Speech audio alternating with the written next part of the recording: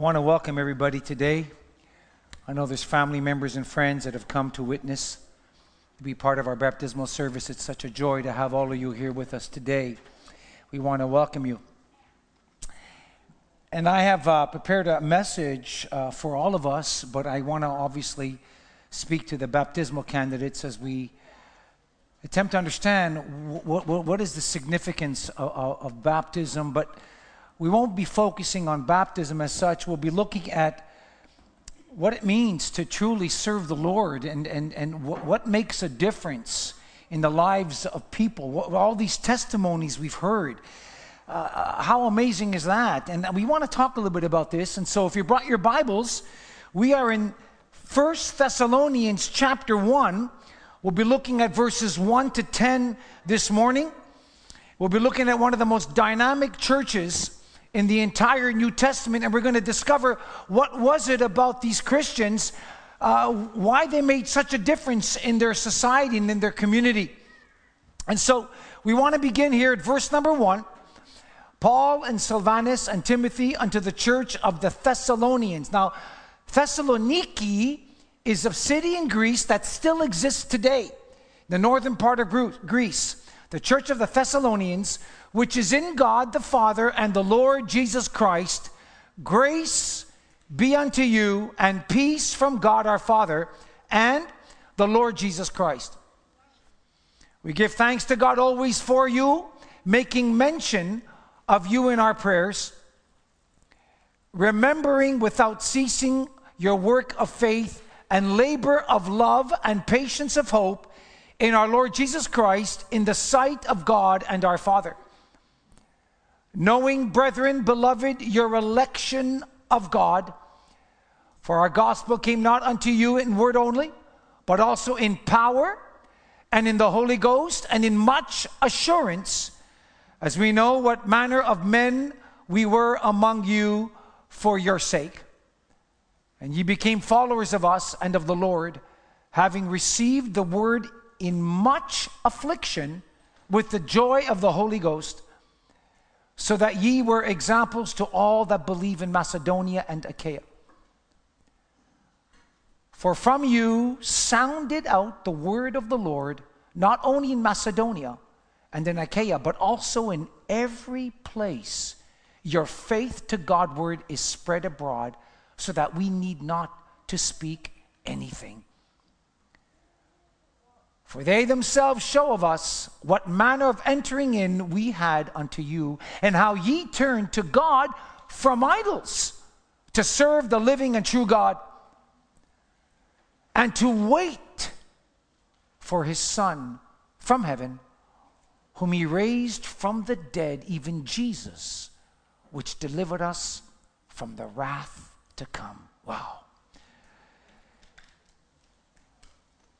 This morning, we are going to be looking at one of the most incredible churches in the entire Word of God.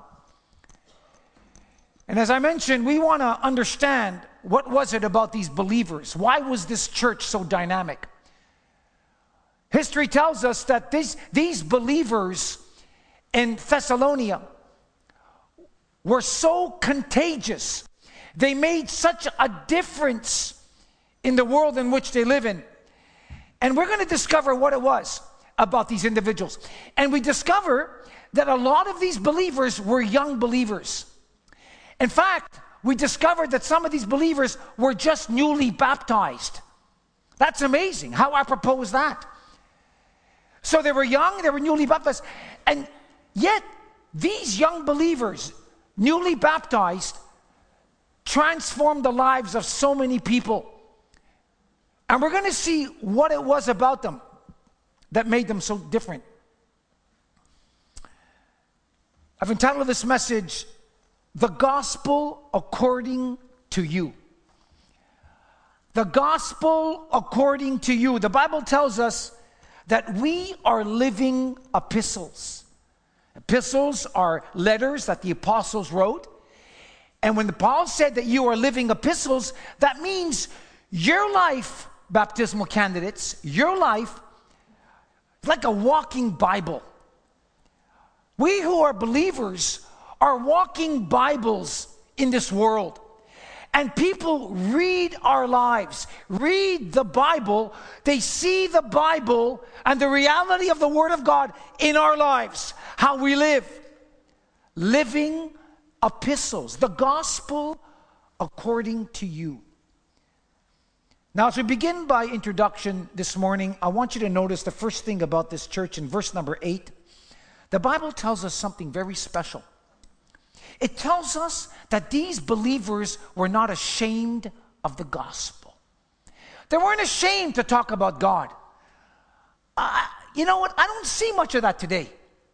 It seems that a lot of us are so apprehensive. We're scared to say anything about Jesus. We don't want to offend people. Many of us have stopped praying in restaurants in public because, we don't want to look weird. Boy, if things changed. The Bible tells us that these believers were not ashamed. It tells us wherever they went, they spoke about Christ. In fact, we read when Paul went about preaching the gospel to certain areas, verse number 8, Paul discovered that the gospel had already been preached by these Thessalonians. Can you imagine that? Wherever Paul went, he discovered that this church had already been to that place and preached the gospel. And Paul's excited in verses 4 and 5. He begins to brag about these new believers, how incredible they were. And the point is, they had a true, authentic faith in God.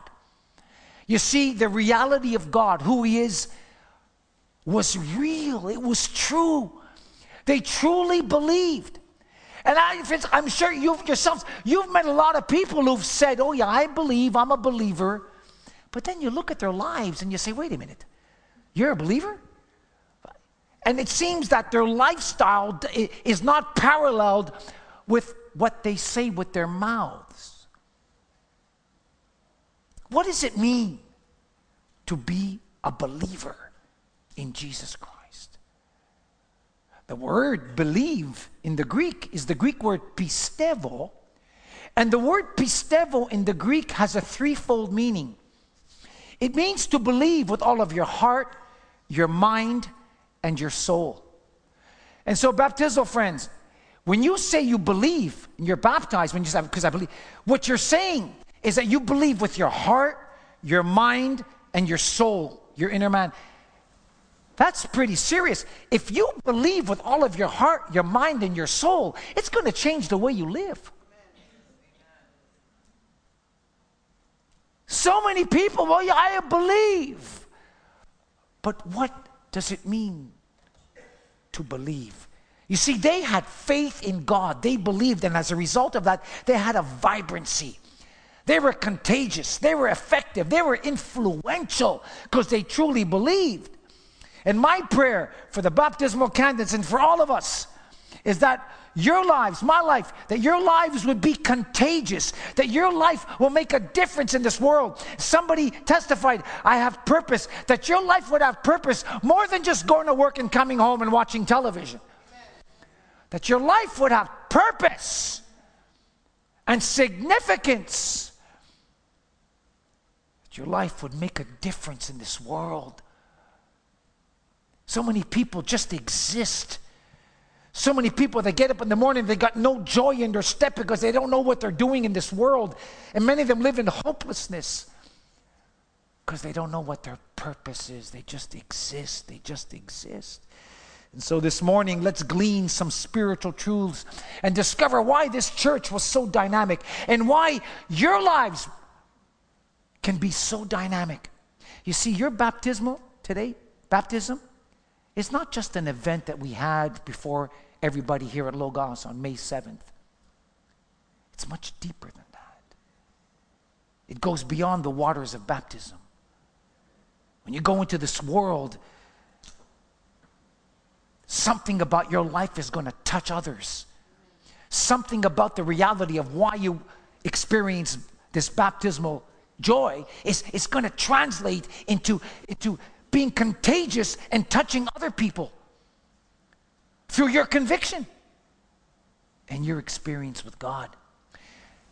The first point I want to share with you this morning, why this church was so dynamic and why they were so contagious is because they had a sense of vibrancy. They were fervent in what they believed. They were passionate believers. They were passionate. I gotta ask you, do you see that? Like, I talk to some believers, and I just see them, many, just very mediocre, casual. Yeah, I go to church. Yeah, I have, yet you take them to a hockey game, or you bring them to a baseball game, and man, they're so excited and they'll jump and they'll shout. When you bring them to church, and it's like, what just happened here? What are you excited about? We seem to be more excited about other things than we do about God. You see, these believers were excited about God. They had a relationship. There was a vibrancy, and as a result of that, they wanted others to know about it. You see, they had an authentic conversion, and there it is. They had an experience with God, verses 9 and 10. And how do I know I've got an experience with God? How do I know that you have an experience with God? I'm going to tell you how. Verse 9 tells us they turned from serving idols. Now, their idols were made out of wood, stone, but we have many different types of idols in this culture. We worship many different types of gods in our culture. The God of entertainment, the gods of education, the God of money, and the list goes on and on. Well, these Thessalonians were serving demonic gods, pagan gods, but the Bible says they turned away from their experience with these false gods. They turned away and they had a different lifestyle. How many people who call themselves Christian are having one foot in the world and another foot in Christ? You haven't turned away from your idols. You're still holding on to things. And you wonder why you got no joy in your life. I know I'm speaking to somebody on Facebook. I know there's nobody here in Logos that I'm speaking to. I know that. I know that. You've heard me say, you can't shack up with the devil and expect God to pay the rent. You can't do that. My God. Be the bride of Christ one day and then the mistress of Satan on the next day. That doesn't work like that. They turned from idols. They had an authentic experience with God. That was the key. There was no doubt about it. There was conviction. There was passion. And my friends, let me tell you something. That is contagious.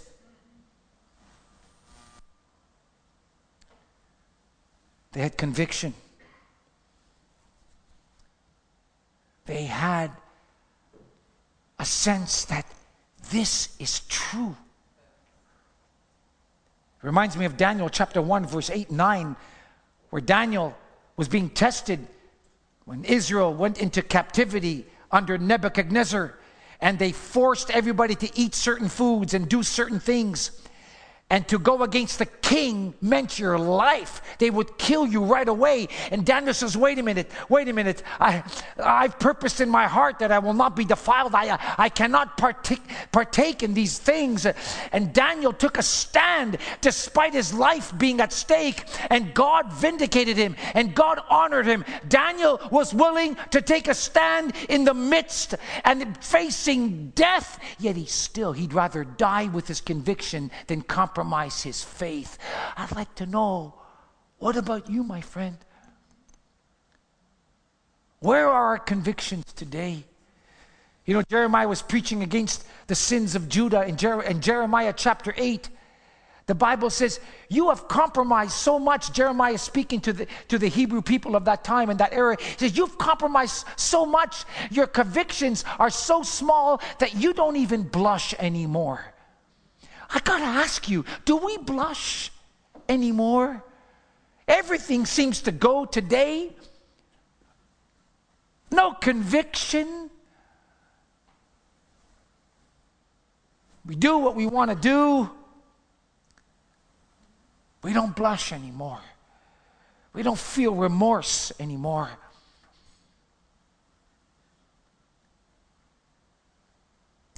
And the reason is because many of us have lost that sense of conviction. These believers had conviction, deep, deep conviction. You see, the problem today is not necessarily sin. Yes, sin's the aftermath. Sin is definitely a problem, but that's not the main issue. It's not sin. The problem is not sin. The problem is a lack of conviction in what is right or wrong.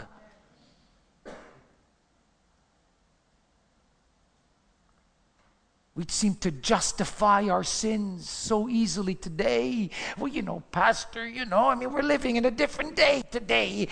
God understands, and, I'm still young, and I've got to, and I have to, and, other people are doing it. To justify, no, or very little conviction. Interesting story. The president of McDonald's years ago in the 1950s was asked a question. Sir, he says, what do you believe? A reporter asked him a question. What do you believe? And the president of McDonald's said, well, I believe first in God. I believe second in my family. And thirdly, I believe in business. On Sunday. But on Monday, I believe first in my business, my family, and God gets third place. Oh, really? How many people believe in God on Sunday, but on Monday they believe in their business? I ask again, where is the conviction? These candidates have conviction. They've come through hard times. Even their families, some of them, have had hard. Listen, friends, you want to follow Jesus. Sometimes, many times, and most of the time, there's a price to pay. If any man wants to follow me, you must, what? Deny yourself and pick up the cross. It's not just follow me on Sunday and Monday you do what you want. No, brothers and sisters, that's not how it works. We as believers are to set standards. Like these Thessalonians, they set standards. We as believers should be the thermostats in our homes, not the thermometers. Thermometers that are based on weather. One day you're cold, so the thermometer goes low. And one day you're hot, and the thermometer goes high. And you're up and down by the weather. You're up and down by circumstances. One day up, one day low. One day up. No standards, no conviction.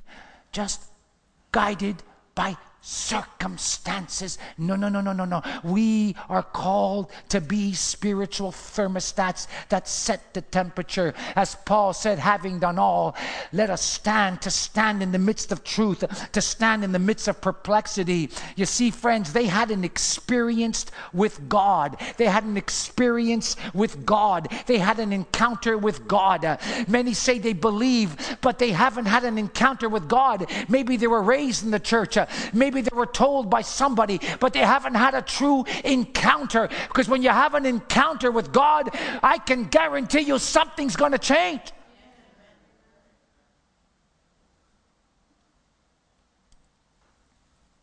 You see, knowledge,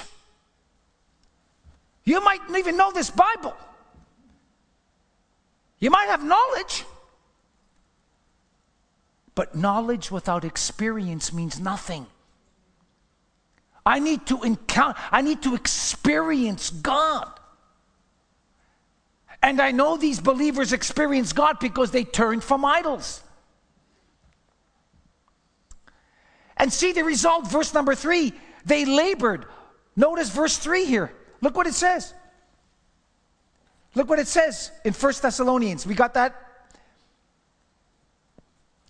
Look, remembering without ceasing your work in faith and labor of love. They labored. Interesting word, this word labor. I like getting into the Greek every so often, which is the original language of the Bible. It says labor is the word agonia, which comes really in a sense of when a woman gives labor pains. Now, ladies, mothers, If you have a baby, you go through labor pains. Is that not true? That's pretty intense. I remember my wife 3 times through labor. I was right there, labor pains. Now, I don't have the experience. I've gone through hip replacements. I don't know if that's close. I don't think so. It could be. I'm not sure. I know I was screaming at one point, the pain. But I've seen my wife, and I tell you,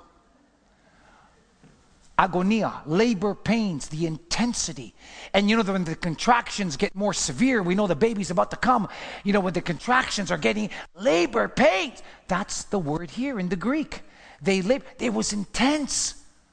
You see, they had such conviction with God. Their works were intense. They were passionate about the things they did for God. They weren't like, pastor maybe makes an announcement for help. They didn't say, oh yeah, I want to help, but didn't really want to be there or didn't really care. No, they were first in line. They wanted to get involved because they experienced something. When you experience something, you want to get involved. They had labor pains for Christ. They were hungry to serve, agonia. They really cared. They were active. They weren't just spectators. They were participators. Not spectators, but participators. Baptismal candidates, get involved. Don't just sit in a pew. You're going to sit in the pew, that's fine. You got to be in the pew. But don't just sit there. Get involved. There's a lot of activities. There's a beehive of events. And sometimes we as believers, we get into a church and we kind of seem to, almost assimilate into the pew. And we just kind of, that's where I sit every Sunday. Don't nobody go there. That's my place. And if anybody sits there, all hell breaks loose. You've invaded my space here. Okay. My goodness. Get involved. Be active. Aren't you tired of being cheerleaders? You ever see cheerleaders? They wave their pom-poms. They're cheering the athletes. They're cheering, hey, go, go. And they make all these rhymes and all these poetic terms, and they're making all these sayings. Hey, go, go. Whatever they want to say, they got their cheering. They're cheerleaders. Cheerleading the athletes. Go, go, go. But they're never in the game. They're not involved. Aren't you tired of being a cheerleader? Aren't you tired of seeing other people score the goals while you're just cheerleading? Don't you want to score the goal or pass the ball or be part of the game? Put down those pom-poms and get in the game. Get involved. Friends, I learned after many years, and I've seen this. There's 2 types of believers or 2 types of people. You have the pillars and the caterpillars. You have the pillars who are stable and strong, growing. They're blooming when they're planted. They're blooming. There's fruit. They're active. They're involved. They're pillars. God's doing great things. They're stable. But then you have the caterpillars. They go from place to place, never really stable. They're, oh yeah, amen, but next week they're up there and doing this, and they may not attend for a couple of weeks. They got more things that are important, and so they're caterpillaring around, never stable. These Thessalonians were pillars. They were pillars. They were stable. They had conviction. No, my friends, we need to take a stand. 1 Thessalonians chapter 3, verse 8 says, for now we live if we take a stand. For now we live. We have a choice if we take a stand. If we take a stand, we live. You see, got to take a stand. Where do you stand today? Where do I stand today? Oh, my friends, we've had enough compromise over the years, haven't we? We've had enough mediocrity and lethargy and insipidness, just lukewarm. Oh, that we would take a stand. Enough of what I call jellyfish Christianity. Jellyfish have no spine. They've got no spine. But God's calling us to have a spine, to take a stand against unrighteousness, to take a stand for truth. We have no problem taking a stand for the things we love. But what about God? We say, well, Pastor, I don't want to offend people. You know, the gospel can be offensive. Well, we have no problem offending God because we don't want to offend people. So let's just offend God. It's okay. He'll understand, but I don't want to offend you. No, friend. We got to take a stand. You see, there's some people who have enough of Christ to get them to heaven. Oh yeah, you got enough of Christ? Oh yeah, you're saved. You're going to heaven, but not enough to walk in victory.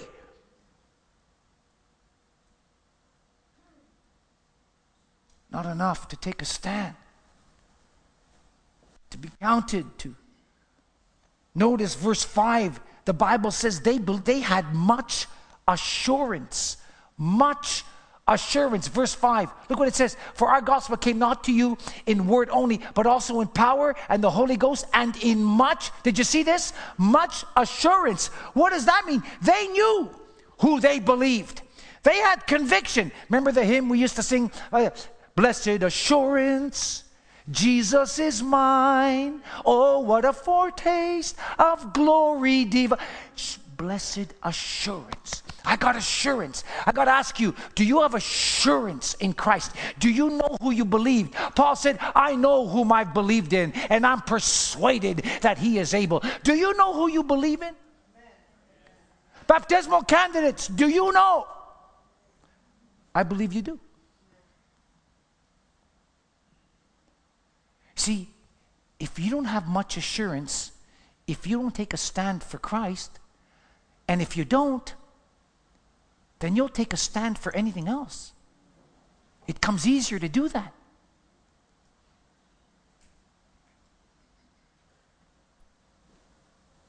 It becomes easy.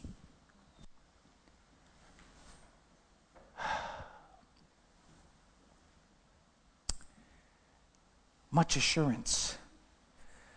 Much assurance. And they stood in their faith despite the persecution they experienced. You see, brothers and sisters, as they said we had much assurance, the Bible also says that they were serving God in an atmosphere where there was a lot of persecution.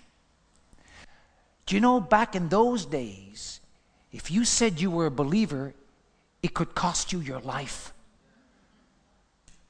When Paul and Peter were preaching, was under the auspices of the emperor Nero. Nero was a ruthless, he was psychotic, he had serious issues. He'd burn Christians alive, he would skin them alive, he'd feed them to the animals. He was ruthless. He blamed Christians for his barbaric ways, and the list goes on and on. And there were Christians who stood face to face, says, I don't care if you kill me, I'm going to follow Jesus. I got to ask you, where is that conviction today? Despite the persecution, they took a stand and they ministered the gospel, and they preached the gospel to everyone they met because they had an authentic experience with God. You see, friends, they had passion. And that's one thing you can't teach is passion. That's one thing you can't teach is passion. Passion is caught, not taught. Passion is caught, not taught. Your lives are going to make a difference, and people are going to catch what you got. But you can't teach it. You got to live it. You can't teach passion. You can't teach it. You got to be an example. You got to have that passion, and you can't. I used to coach soccer years ago. My daughter's here. I coached her. When I was in Brantford, I had a young girls team. Young girls. I coached for many years. But when Katrina was 11, there was a girl on her team called Courtney. Remember Courtney, Katrina? She was a horrible soccer player. Absolutely horrible. But there's one thing she had more than anybody else on the team. She had passion. Man, did she She was ready to. She didn't have much skill, you know. And then I started coaching rep soccer, which is a higher level, and she couldn't even kick with her left foot. And when you play rep, you got to use both feet, let me tell you. She couldn't kick with her left foot even. But she had passion. And she became my best defender. Because she didn't want anybody to get by her. If somebody, she got after that ball, even if she was hungry. And she became my best defender. But she didn't have much talent, but passion makes all the difference.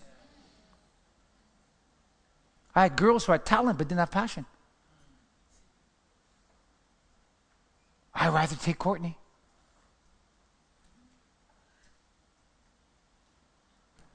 And so it is in the spirit realm. Passion. What is your passion?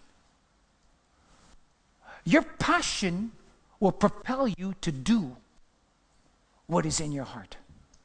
What you love, you make room for. What you love, you spend time doing. These believers had passion for Christ, and they wanted to share His word with people.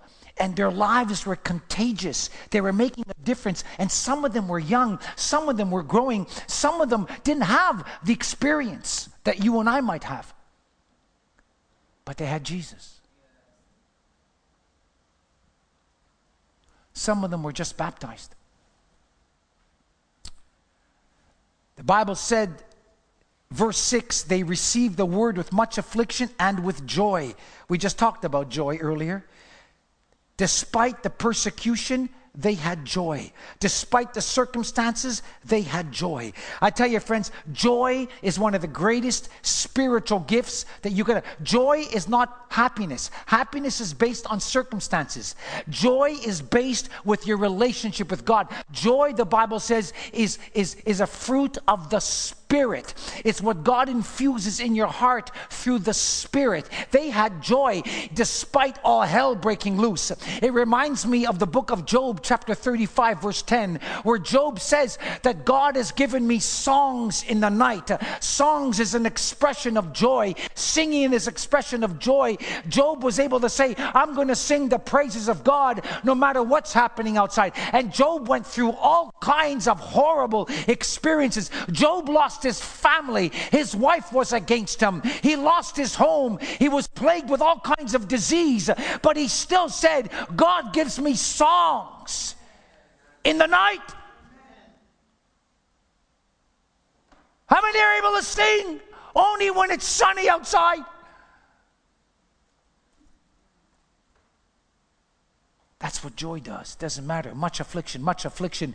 They were able to praise much affliction. For greater is He that is in me than he that's in this world. That's what brings you joy. It's the Spirit of God that is in you. It is the Spirit of God that is in you. That's very important. How many know what the word enthusiasm means? Does anybody? Enthusiasm. Very interesting word. It's a Greek word. And theos means God in us. So when you hear the word enthusiasm, you break it down, it means the Spirit of God in us. Do some homework and find out. But here's my problem. I always seem to have a problem. And here's my problem. If enthusiasm means the Spirit of God, or God, and theos, God, Spirit in me, then why is it that some of us have been baptized in pickle juice? Got a frown on our face night and day. We're miserable. We're upset. We're frustrated. What? Enthusiasm normally is something we look upon as somebody being passionate, excited. Theos in me. In other words, the Spirit. We as believers, are you ready, should be the most enthusiastic people on the face of the earth.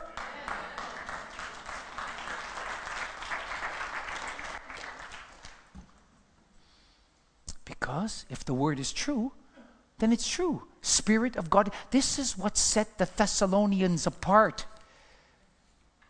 They were passionate, enthusiastic, excited. And they couldn't be contained. Let me ask you, ladies, I'm sure you boiled water in a pot. We all have. And I've tried to do that. I've tried to boil some pasta in a pot. And sometimes, being who I am, I leave it boiling too long, and all of a sudden I hear funny noises in the kitchen, and the water's overflowing. Because you can't contain boiling water. It's going to overflow. Is that not true? Ladies, is this not true? And some of you men, is that not true? Is that not true? Well, what do you think joy is? It's a spilling over. It's my cup that overflows. That's what happens when you experience the joy of the Lord. You can't contain it. Because it's not of this world. It's of the spirit realm. How could you be a believer in Jesus Christ back in that day, face death, face being imprisoned or killed, and still want to preach the truth of Christ? How can that be? There had to be something beyond the natural realm for them to be willing to do so. It is the joy of the Lord that is your what? Joy produces spiritual strength. It produces and propels you into another level. You take away the joy, you take away your strength, and you become the opposite. You become weak. You become like that jellyfish, spineless. No strength. It's your joy that you face in the midst of adversity. My God, look. Today, if you meet someone like that, with that joy like that, you think that person's out of his mind. You think he's a phony for sure. Why? Because you don't see it very much. Look, my friends, if Jesus has touched you, if you have been turned from idols like the Thessalonians, 1 Thessalonians chapter 1, verse 8, 9, if you turned around from idols, my friend, something that's transformed your life, if you experience something like that, I can assure you there's going to be a change in you. My God, if you've been delivered from some kind of addiction, if God has set you free from some kind of an addiction like we've heard, if God had delivered you from that ditch, if God delivered you from drowning, as David said in Psalm 18, if God has set you free from that hospital bed, the doctor said you've got no chance, but somehow you survived it. People said there's no way you're going to make it, but somehow you made it. If that's your testimony, my friends, I can assure you, there'll be a joy that's unspeakable and full of glory. When I think of what the Lord has done. What I read earlier, David said in Psalm, if it hadn't been for the Lord, I've been preaching about this for quite a bit the last few. If it hadn't been for the Lord who rescued me, who kept me from being ensnared in the net that people privately set up for me. That's the words of David. In other words, he protected me and I wasn't even aware of it. In other words, he set angels and camp around me to protect me when I didn't even know it. In other words, I should have died in that situation, but somehow God's grace intervened.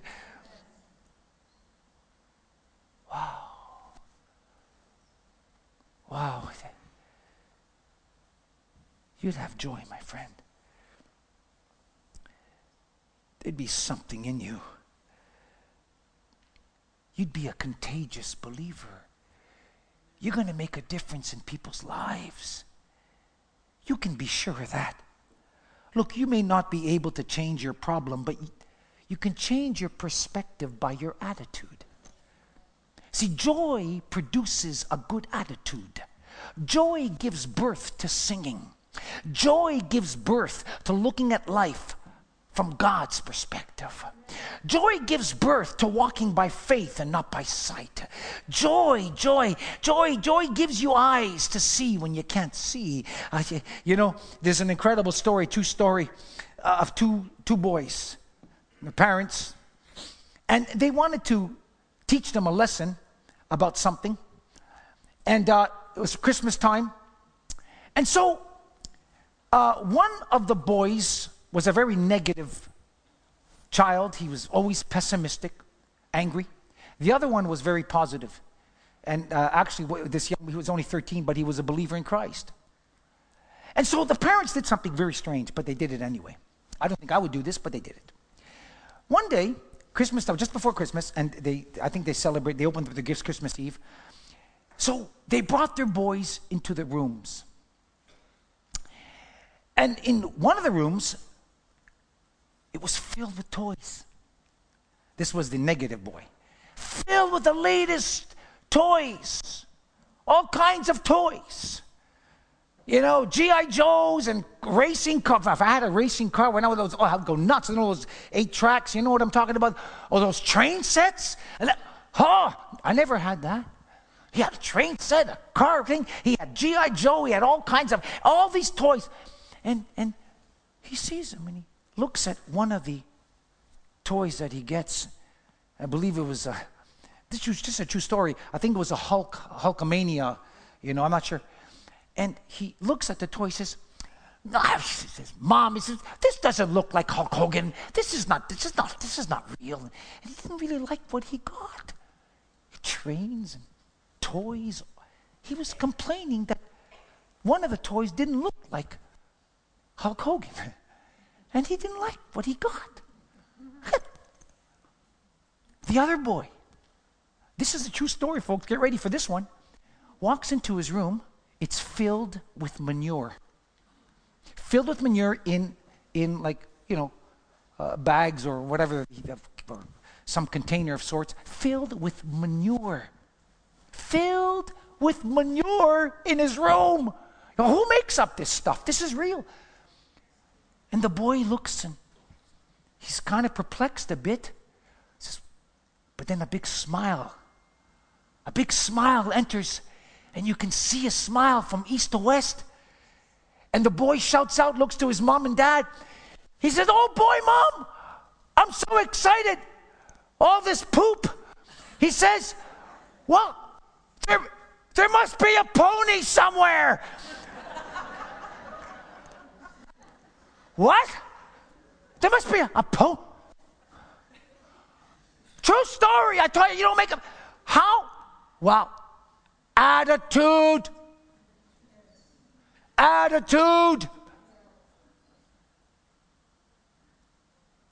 Some of you receive all the gifts and you're not happy.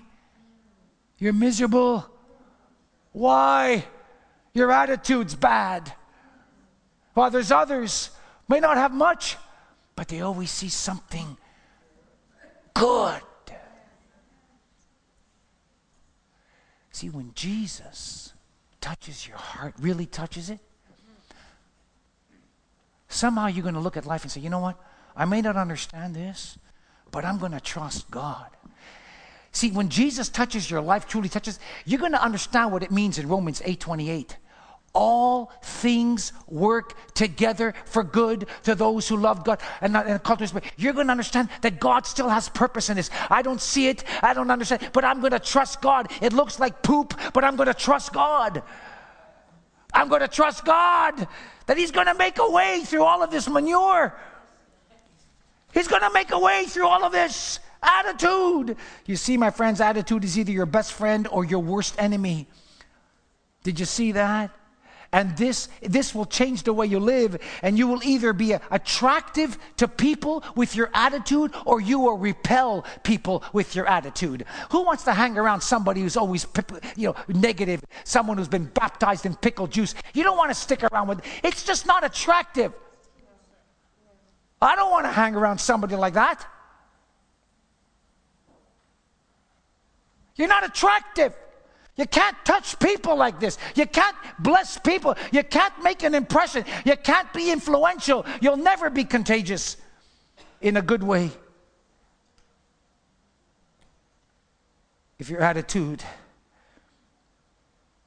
always smells, how do you expect people to be excited about Jesus if you're not excited about Jesus?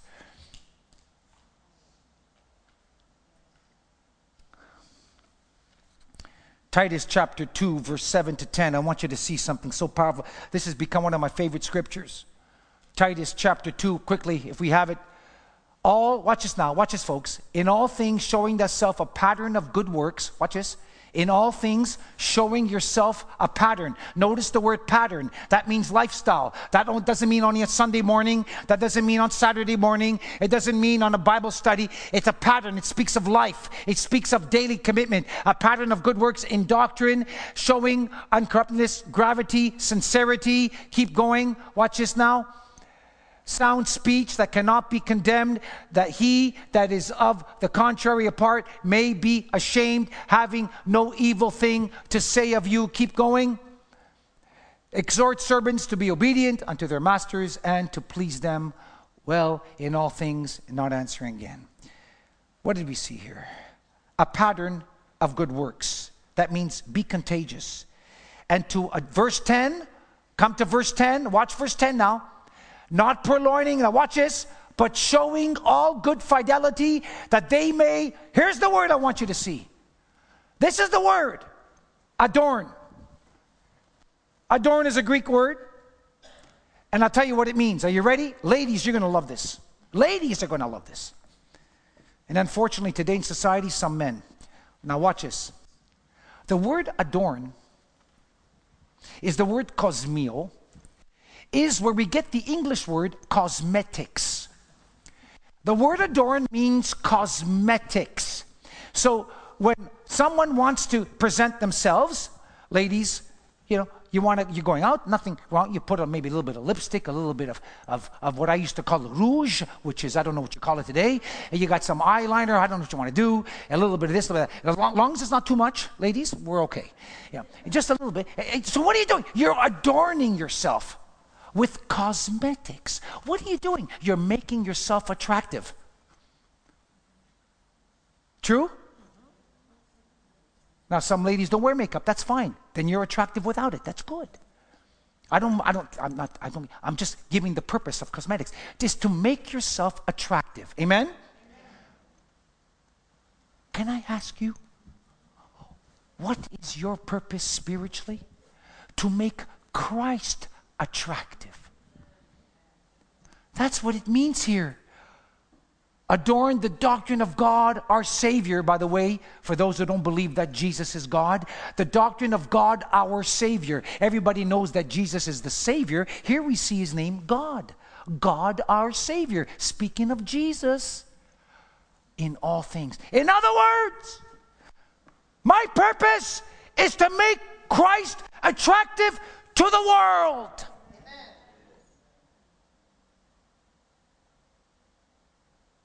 That's my purpose. My raison d'être. That's what the Thessalonians did. To make Christ attractive. You see, friends, people may hate us because of Jesus. They were hated because of Christ. People may hate us because of Jesus. But they should never hate Christ because of us. I got to say that again. People, listen, may hate us because of Christ, but they must never hate Christ because of us.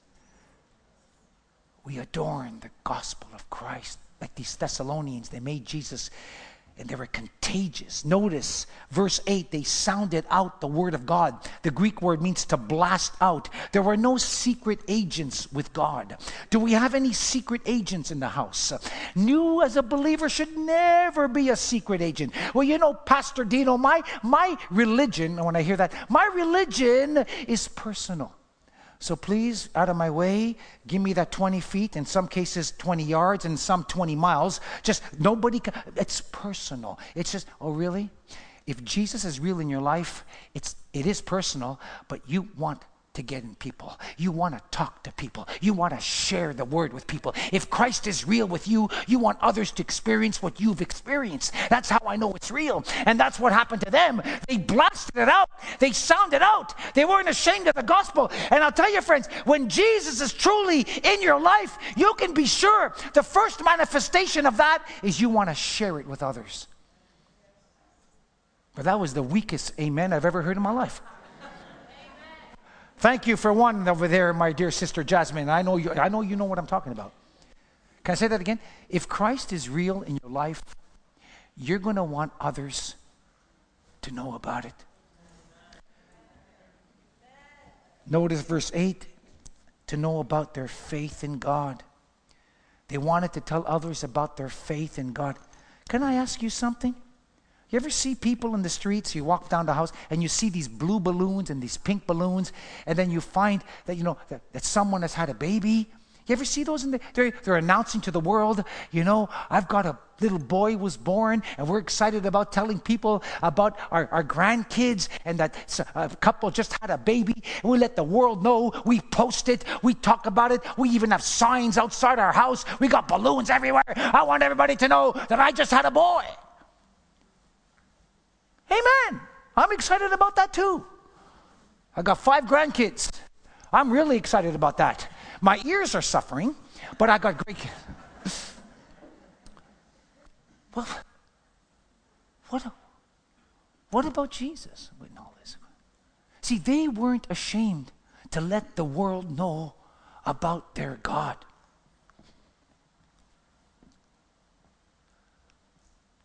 Can I ask you, are you ashamed to talk about God? To let people know about the truth? Oh, Pastor, I don't mind, but I don't want people to think bad of me. Then you don't have much conviction.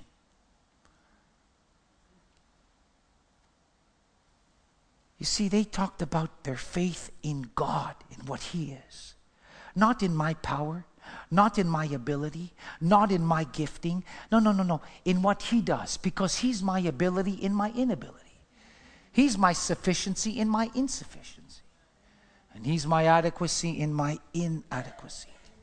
Because my brothers and my sisters, I declare to you this morning, as David did, some will trust in chariots, some will trust in horses, some will trust in their power, some will trust in their governments, some will trust in their money, but I will trust in the Lord my God, David said.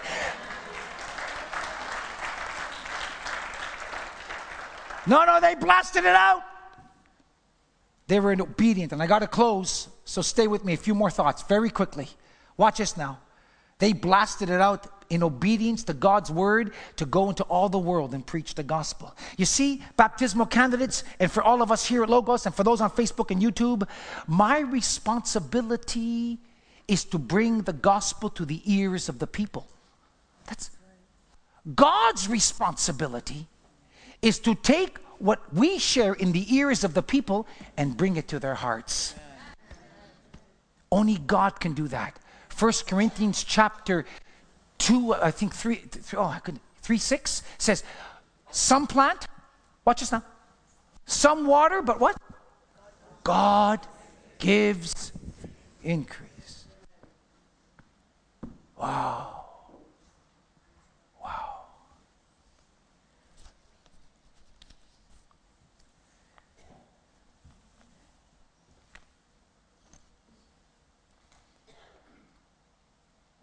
Jesus called Peter and told him, you will be a fisher of men from now on, Peter. That's what these Thessalonians did. They were fishers of men.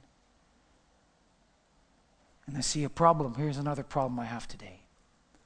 The problem, my brothers and sisters, we have become keepers of aquariums rather than fishers of men. That's not our calling. Fishers of men.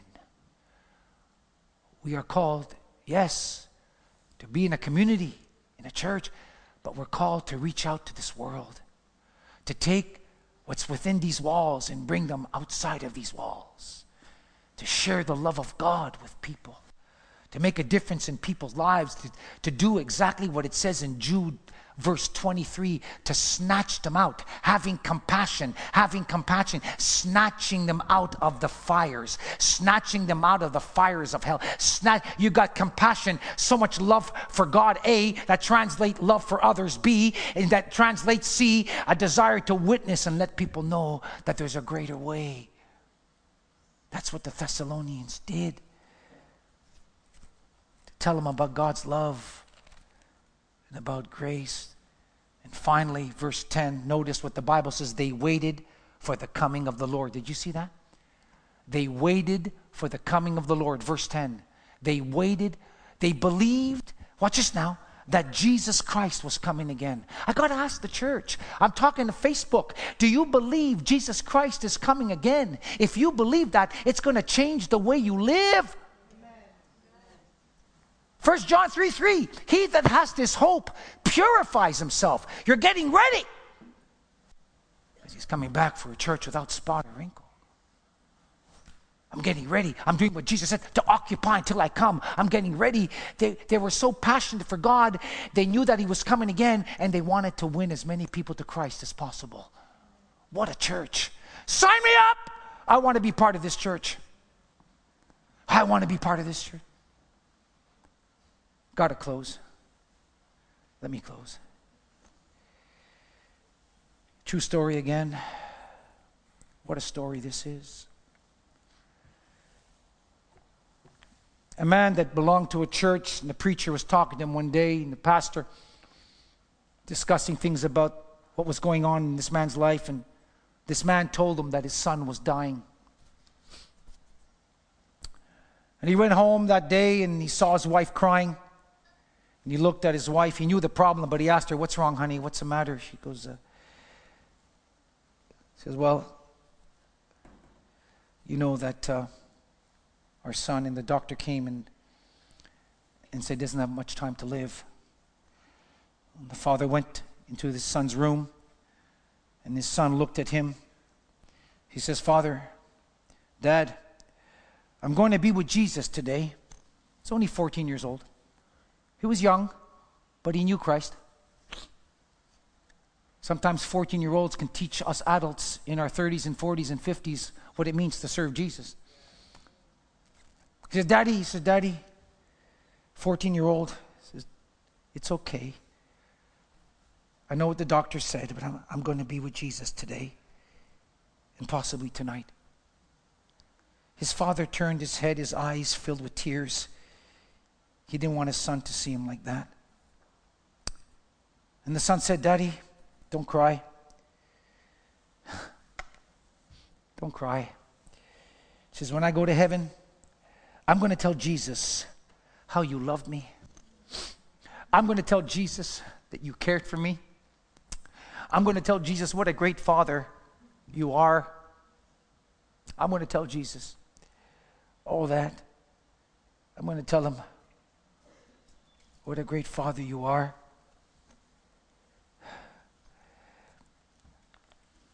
I thought about that. Brothers and sisters, baptismal candidates. Oh,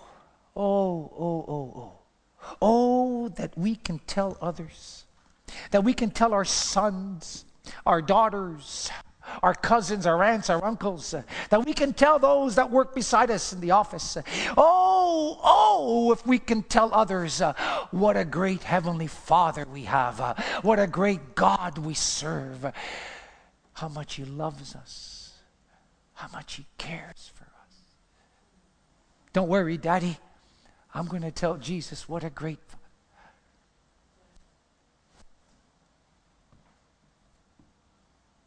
Can we tell the world what a great Father we have? When I think about the Lord, how He saved me, how He raised me, how He healed me, how He delivered me, how He rescued me, makes me want to shout, hallelujah, thank you, Jesus. Lord, you're worthy of all the glory, all the honor.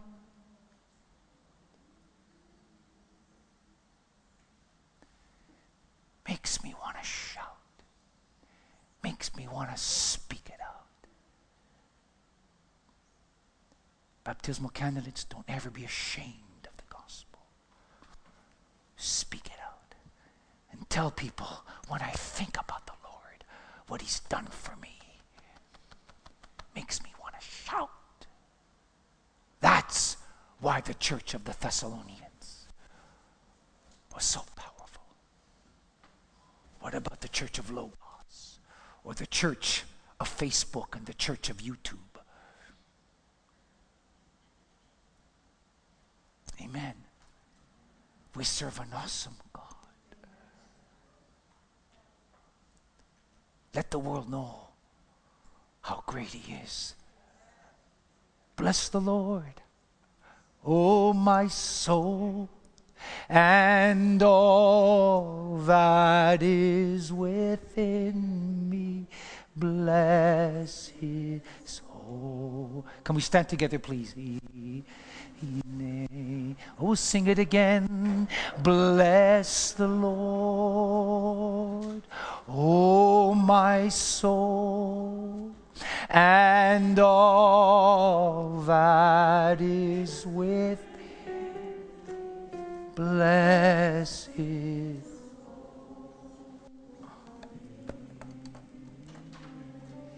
I'll tell you why. Because He has done great. That's why I'm going to declare it. He has done great. Oh my God. He has done great things. Come on now. I'm going to declare it to the world.